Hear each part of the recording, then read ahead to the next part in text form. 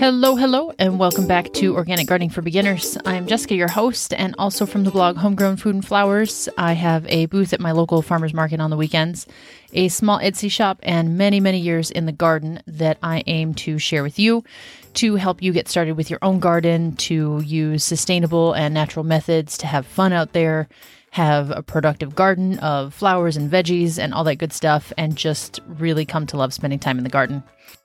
In this episode, we are talking about direct sowing versus starting seeds indoors, and a little bit of a rundown of what each method involves, what are some of the pros and cons of each one, and then I also have a short list, because it could become a very long list, of recommended flowers, veggies, and herbs for each type of seed starting, as well as a few where I would recommend that you skip sowing it altogether, whether indoors or out, and just go straight for a seedling because it will set you up for a much higher chance of success.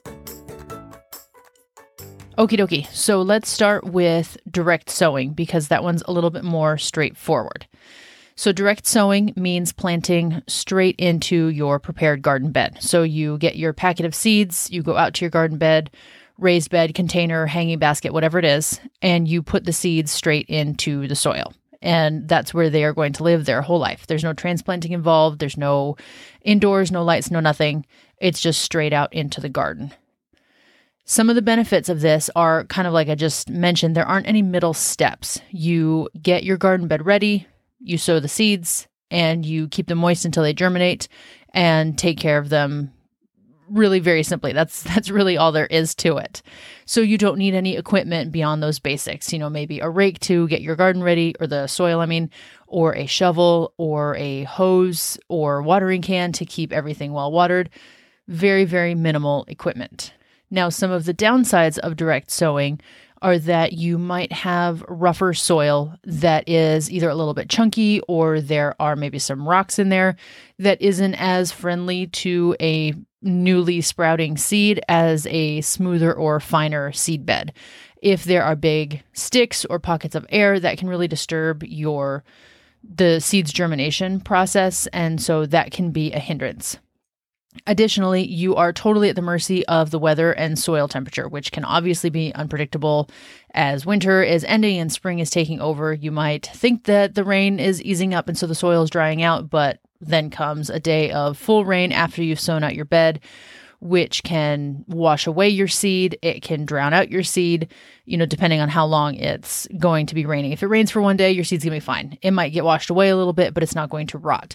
Whereas if it rains for a week straight and your seed is sitting there in the dirt, it could potentially start to rot at that point, depending on, if it's a thick-coated seed like peas, we'll say, snap peas or sweet peas, or if it's a very thin seed, something like cucumbers.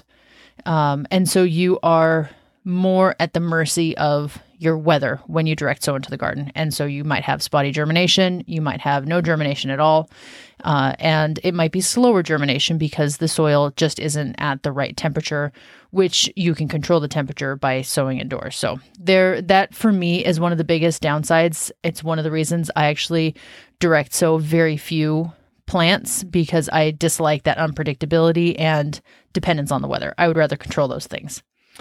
Additionally, if you have neighborhood cats or inquisitive kids, like I do, or birds, they can get into your garden beds. They can eat the seeds. They can move them around. They can dig them up. We all know the damage that cats can do in garden beds, and none of those are very friendly to your itsy bitsy seeds either, or even your large seeds, especially if a crow comes along and eats all of your corn seeds. And then lastly, if those seeds don't germinate because of rain or cats, or a gopher dug a hill in the middle of your garden bed, then you have empty spots because of that spotty germination. But this one's kind of not really a downside, because of course you can just transplant something in there, but it's worth mentioning if you're trying to avoid buying seedlings or starting indoors, you might have to come back later once your first round has all germinated and you kind of see where those empty spots are, and either transplant something or sow something in if you are looking to maximize your space. Of course, you can totally just leave it open, throw some mulch on there, call it good, but it's worth mentioning. So on the other hand, we have starting seeds indoors, indoor seed starting. So as the name obviously suggests, this method means that you're starting the seeds indoors in some sort of artificial scenario. And by that, I mean you're using grow lights or shop lights, or you're using a heat mat or a warm area that could still be a greenhouse that's considered seed starting indoors. My goodness, what a tongue twister. Or it can be in your basement, your garage, your attic, wherever, but you're not just outside exposed to all of the elements. And then you grow them indoors for whatever length of time they require. I would say 4 to 8 weeks is really the average. Of course, there are some that go longer, there are some that are shorter, but that's a nice window. And then you transplant them to the garden. So on the plus side, like I mentioned, you have a lot more control over this method. You can use heat mats to bring the soil temperature up. You control how often or how infrequently you water. You have shop lights that you can set to run for 16 hours and then turn off for a nighttime, which is more daylight than what your seeds are going to get outside once they sprout. If you're doing it now in February when the days are not that long yet. You can also plant out only what has grown, and you don't have that wasted space in the garden from the seeds that didn't germinate. So if you plant out 10 seeds indoors and 9 of them sprout, then you have 9 plants to plant out in the garden. You don't have that 10th empty spot if you had planted those 10 seeds directly into your garden bed. I like that convenience of knowing exactly what's going out to the garden, but, just like I mentioned before with the direct sowing, this one could not really count as a benefit or a con because it just kind of is what it is, and there are very easy ways to fix those bare spots. And then the last one, and more importantly, is indoor sowing extends the season for slow-growing crops or long maturing crops that need a longer growing season than what you naturally have. So for this, I'm looking at tomatoes, eggplants, peppers, definitely where I'm at in Oregon Zone 8. They need a long growing season that if I were to just put a tomato seed in the garden bed or an eggplant or pepper in particular, they would sprout, they would grow, but chances are I would get a very short harvest window because so much of my growing season would be spent bringing that tomato from just a little itty bitty seed to a producing plant that it's wasting a lot of that growing season, and a frost would come before it had its chance to reach its full potential as a productive crop. So you buy yourself time by starting seeds indoors. However, of course, there is a downside, and that is you need equipment. And this can be done very cheaply. I mentioned this back in episode, I'll have to look it up really quickly. Episode 33, Thrifty Gardening, How to Grow on a Budget, where you don't have to go and buy all this fancy dancy equipment. Please don't feel like you have to go buy a grow light specifically with the full spectrum of light and all this nonsense. It's totally not true. All you need are basic shop lights from Home Depot or Lowe's or even Amazon, and it'll work totally fine. And so, but that's still an expense. And you can use yogurt containers or red Solo cups or toilet paper rolls, but you still need something to put them on. You need potentially a rack or a shelf or something like that. So it's not a totally free experience to start seeds indoors. It can be done very, very cheaply, but it does cost some money. And I would be neglectful if I didn't mention that. Next up, for another con of starting seeds indoors is, along with that control of being able to, monitor your moisture and light and temperature and all that stuff, because you're in an artificial environment, you also need to monitor for things like fungus or mold or fungus gnats that are more likely to grow in that warm, moist, enclosed area, as opposed to outdoors where they've got the wind to blow them around, dry things off, birds to eat the bugs, all that stuff. So you might need to get a fan to circulate your air a little bit. You might need to get some yellow sticky traps to keep on top of the fungus gnats. And those are totally normal. Fungus gnats are not a big deal. It's not like, oh my gosh, I've got this dirty seed starting situation going on. They're in the soil. Even when you start with a sterile soil mix, they still manage to find their way into your seed starting area. It's totally not it doesn't mean that you are a bad gardener if you see fungus gnats in your seed starting setup, your germination station, as I like to call it. It just kind of is one of those things. And lastly, you need space. Sorry, I had to look at my notes because I knew I had one last thing. You need space if you're in a super tight apartment or, your whole family's packed into a small house. We did that once, 4 people and 2 dogs in 800 square feet. It was something else, but there was nowhere to start seeds inside. And so if you are in an apartment, like I said, a crowded house or whatever, it is something that you need to make a little bit of space for. Of course, you can limit yourself to starting, say 1 flat of your super valuable seedlings like tomatoes and basil and peppers and get by with that. But again, just like the cost, it's worth mentioning because it's something you have to think about. So what should you choose? Of course, the answer here is it depends because it depends on, first of all, your preference. Some people swear up and down by direct sowing. They hate the steps of starting inside, hardening off, transplanting out. They would rather just put their seeds out in the garden, baby them out there, and what sprouts. And other people, like me, prefer to keep my seeds inside where I can monitor them more closely. I can see exactly what's germinating and either restart something if I really need it or just be aware that I'm going to be short on whatever I thought I would have and just plant all those out to the garden. It just depends on your style of gardening, the amount of space you have, the money you want to put into it. And you might even benefit from experimenting with both, either start 2 crops side by side, 1 indoors, 1 straight out in the garden, or, take half of your crops that you're going to grow and start half inside, half outside, and then kind of get a feel for each one. How often are you thinking to yourself, oh crap, I forgot to check on my seeds. Does that mean your seeds out in the garden or does that mean your seeds out in the garage? Or, man, this germination is really poor on whatever this crop is.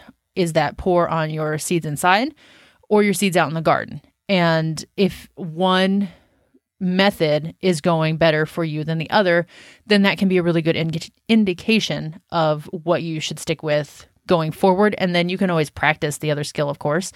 If your indoor seed starting is not going so well, then you can analyze it a little bit and see what do I need to fix. Maybe your setup is too cold or it's too humid or whatever the case is. And obviously don't take one-off events like the neighbor cat getting into your bed as, well, direct sowing didn't work for me, I'll never do it again. That's kind of outside of your control, unless it's your own cat, and then maybe you got to talk to it. And then it also will depend a little bit on what you're trying to grow. So let's pretend you want to grow your own salad bar, and you want lettuce and radish and carrots and cilantro and basil and all the things. For something like that, you could totally get away with direct sowing everything. I still, enjoy starting those inside, but they're going to be absolutely fine, especially something like a carrot. I would not personally start that indoors. I would put that out because it's a root vegetable. It develops a long taproot right from the get-go. And in cases like that, oftentimes the seedling doesn't appreciate being transplanted because you have to handle the roots and it goes through transplant shock where it just kind of stops growing for a week or 2, and then it will resume. So if you direct sow, you can totally avoid that, and it'll just germinate and grow in place. Likewise with lettuce, it does just fine direct sowing in the garden. However, if I were growing something like a salsa garden, where I knew I wanted tomatoes, tomatillos, peppers, some of these really long maturing, heat-loving crops, I would for sure be starting that indoors. Because a tomato takes months and months to grow and mature, and my growing season is not long enough to allow for that unless I start 8 to 10 weeks early indoors.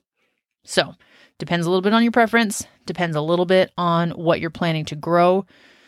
Once again, you can totally mix and match. Like I'm growing salad greens and radish. I'm certainly also growing peppers and tomatoes. My radish, I'm going to sow straight outdoors because it's also a root crop, germinates so easily a kindergartner could do it. And there's no need to take up space or grow light or shop light space for something like a radish. Whereas that pepper, that tomato, I will definitely be starting those indoors. I actually just sowed my peppers like 2 days ago. Cannot wait. They are so slow to germinate. And so they need that extra time. They need the heat mat that they're sitting on. They need the light right away. And I am babying those little guys because I want them to produce really well for me. Whereas if I were to wait until May, When my risk of frost has passed, it would take a very long time for them to germinate. Chances of the soil drying out and then the seed drying out temporarily, because it just got warmer than I expected and I haven't watered yet, those chances are much higher as opposed to starting them now indoors where I can totally control them and keep an eye on them. I feel like I'm talking a mile a minute. Sorry about that, guys.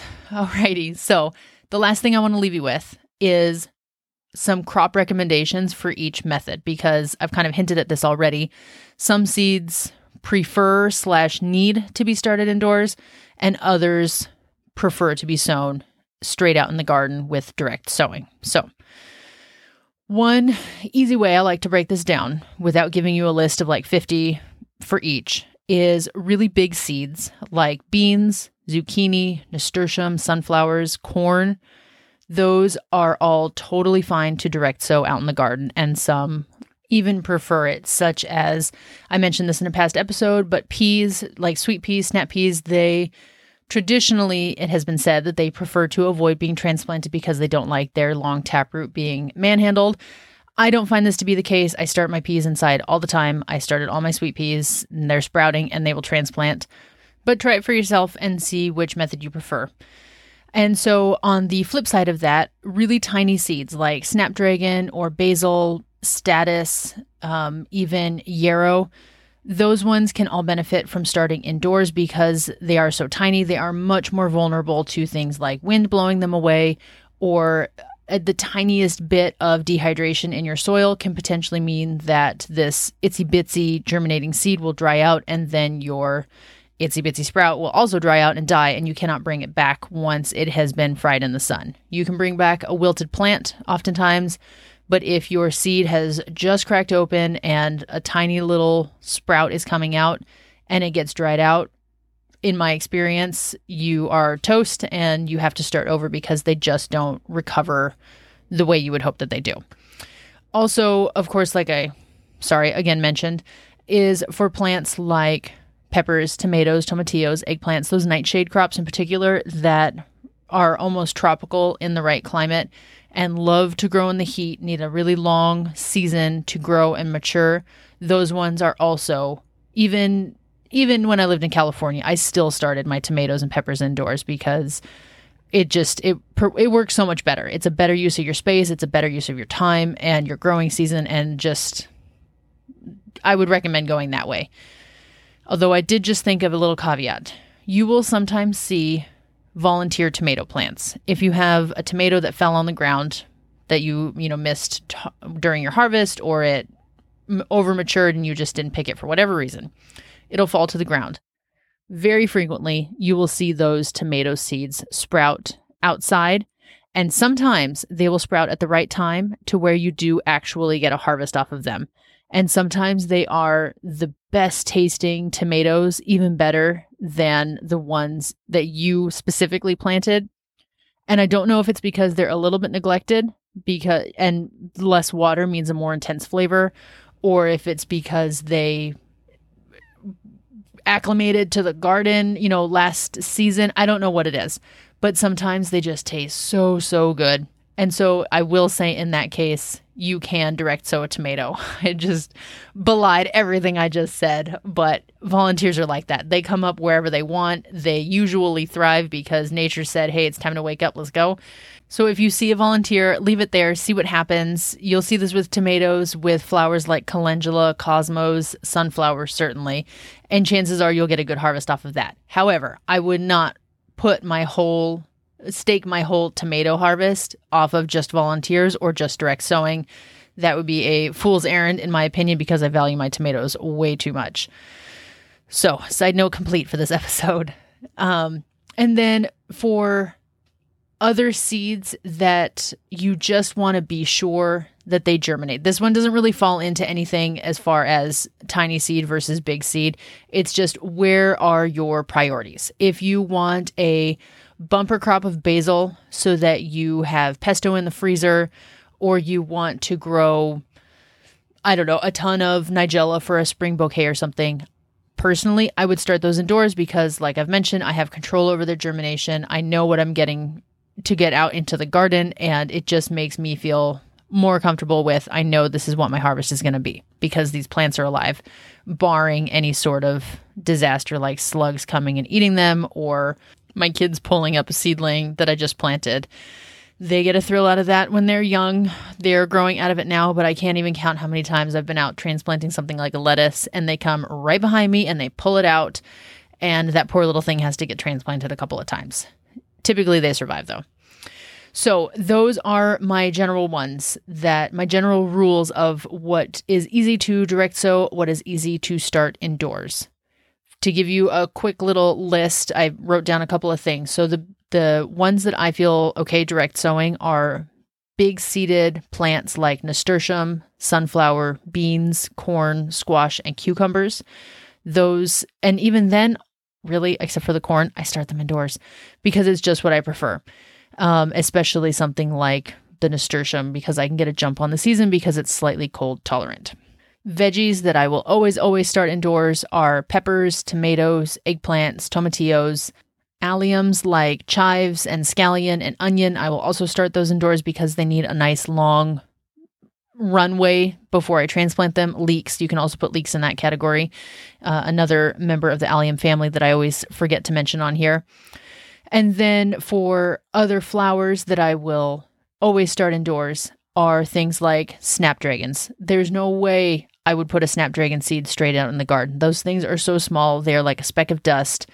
Or even herbs, speaking of size, herbs like mint. I just sowed some yesterday in some soil blocks, and those things are even smaller than snapdragons. They're seriously like dust, and you can barely see them, so you kind of just drizzle them over your growing medium.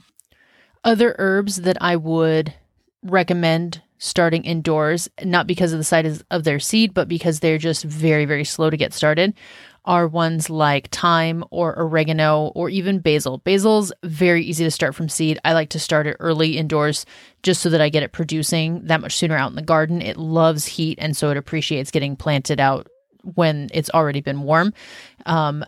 Whereas something like cilantro is a nice large seed. It can tolerate cooler soil. So I would put that one straight out in the garden if I didn't have space to start it indoors or, I was in a rush to just get something out there. And then the last thing I want to bring up there are a few plants where I wouldn't recommend starting them from seed at all because they are either difficult to germinate or they just grow so slowly that by the time you get them to harvestable size, too much time has gone by. Where, you want your harvest in a couple, maybe a few months, and these ones take a year to be harvestable or 6 months, and it's just a very long time of babying this plant. So I'm talking about things like lavender, which are so slow to germinate, so slow to grow. Some people have tricks of cold stratification or winter sowing them that gets them going, but even then they just grow very slow until they bloom or they have enough leaves on there that you can harvest for, doing anything with them. Rosemary, I would also recommend buying as a seedling. Something like a mint, I just said I've started mint from seed. It's an experiment. I've never started mint from seed. There's my dirty secret. I've only ever either bought a seedling or gotten it from a friend, like as a cutting, because they propagate so easily from cutting, almost to where they're a weed. But I have some other mints that I want to try that I haven't been able to find as a seedling yet. And so I'm experimenting with starting them from seed. And also to have some of those available at the market, that are less common. So not like a peppermint or a spearmint, but some other more unusual varieties. And then some flowers like echinacea or black-eyed Susan can also be very slow growing. I would recommend finding a seedling for those. Perennials like hollyhocks or columbine that typically need 2 years in order to flower, you can benefit from finding those as a seedling just to shortcut that wait time. Unless you get a first year flowering variety, you can find that sometimes with foxgloves or even with black-eyed Susan, but they're still a bit slow to grow. You can do it. It's not difficult. It's just slow. But the veggies, you're pretty well covered unless you're going for something like asparagus where you can buy the crowns. I've never tried growing asparagus from seed. It can be done. However, once again, it's just a very, very slow process, and asparagus already takes a little while to be harvestable, and so you would slow it down that much farther if you started it from seed. Okay, I feel like that is a pretty good summary of your 2 methods, which one you should consider when, and some of your specific crop recommendations. But as always, if you have questions, let me know. Always here to answer them. Jessica@homegrownfoodandflowers.com. It's in the show notes as well.